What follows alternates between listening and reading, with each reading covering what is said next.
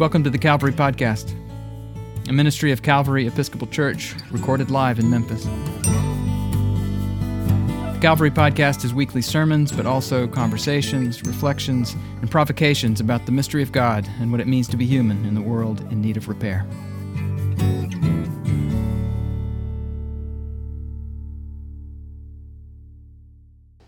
There are a lot of ways to start a new year. Some may start the new year groggy and a little hungover. Maybe you start the new year with collard greens and black-eyed peas. I was recently told not to clean my house on New Year's Day because that washes away any good luck. And frankly, that sounds like a good enough reason to me. The fireworks that you may have heard, or if you were up for them, saw last night, were intended to scare off evil spirits so that they will not accompany us into 2023. Some say you're supposed to eat 12 grapes. I don't know. Open the doors to let the old out and the new in. Okay. I am a fan of the first day hike movement, though I'm not sure that's going to happen this afternoon, maybe sometime this first week. And I'm also a lifelong maker of resolutions, though sadly not a lifelong keeper of resolutions. Really. I do love the newer, or maybe it's old and recently reclaimed idea of naming the year, choosing a word for the coming year. The idea is not to choose a word that's connected to a goal like exercise. It's more like choosing a word to shape the coming days and seasons. A word about our values. It can be a verb like create or listen, or a noun like compassion, hope, or awe. And then the idea is to keep that word in mind in the minor and major events of our lives. Because what we call something matters and impacts how we think about things. We give things meaning when we name them.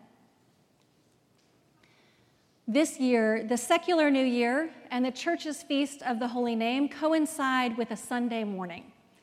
So while we're here telling the Christmas stories and still singing the Christmas hymns, thank you, we are focusing on the naming, the name given by the angel Jesus. Jesus emerges into English via a trip through Greek from its Hebrew and Aramaic roots as Joshua or Yeshua. And the best way to translate the meaning of the name is to deliver or to rescue. This naming is saturated with meaning, and the directive to name this child Rescuer comes directly from the angel of God in his first conversation with Mary.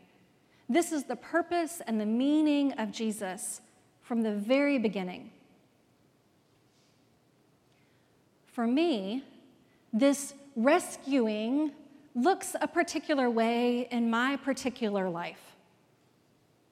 I'm guessing it does in your life too, or you probably wouldn't be bothering with church at all, much less first thing on New Year's Day. For me, this rescuing is not being extricated from a plot in which God was ready to smite me and Jesus stepped in. Substitutionary atonement theories, as they call them, work for some folks, but it's never squared with the God of mercy and love and wonder that I was introduced to and with whom I fell in love.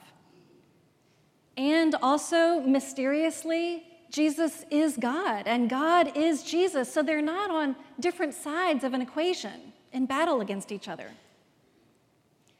Rather, God in Jesus rescues me the way search parties go out into the woods or out to sea to find the wayward, lost, or drowning soul who thought she could handle the hike or the currents on her own, but got horribly turned around and is dangerously adrift.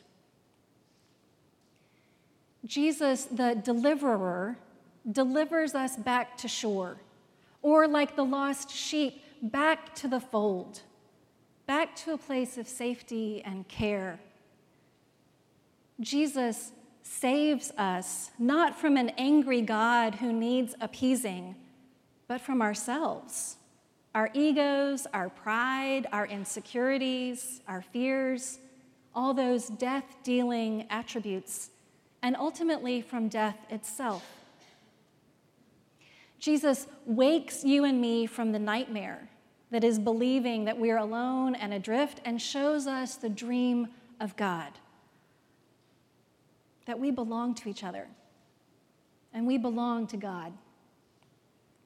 The life and death and resurrection of Jesus shine like a searchlight or a lighthouse in a dark world. And that rescuing lifeline does take on an infinite number of shapes. A Messiah singing chorus, not unlike, I think, the heavenly host that saved the shepherds and called them to go with haste. Or a quiet, treasured moment where we look around our living rooms at our families and ponder how we got here, and in the same breath wonder what the future holds. Perhaps like Mary did while she held her own lifeboat in her arms. Or salvaging a disastrous journey by sharing rooms with those who have no place in the inn, or no running water, or no departing flight. These are but a few glimpses of the manifold ways that Jesus redeems you and me by helping us redeem our messy, broken, wayward lives. This little baby, who is God, is named Jesus, is named Savior. I wonder what that means to you this morning. It's like that famous question, what's saving your life today? How are you saved? How does Jesus save you? And from what are you saved? I wonder what it means to walk out from this place, this morning, into this day, in this new year, named ourselves as rescued souls, as people who have been pulled back from the brink. What if we are already secured? And what if the days before us are already redeemed? What if we blessed this new year with the name of Jesus, saving and saved? And then we called that name to mind throughout the year, keeping Jesus' rescuing work in mind in the minor and major events of our lives.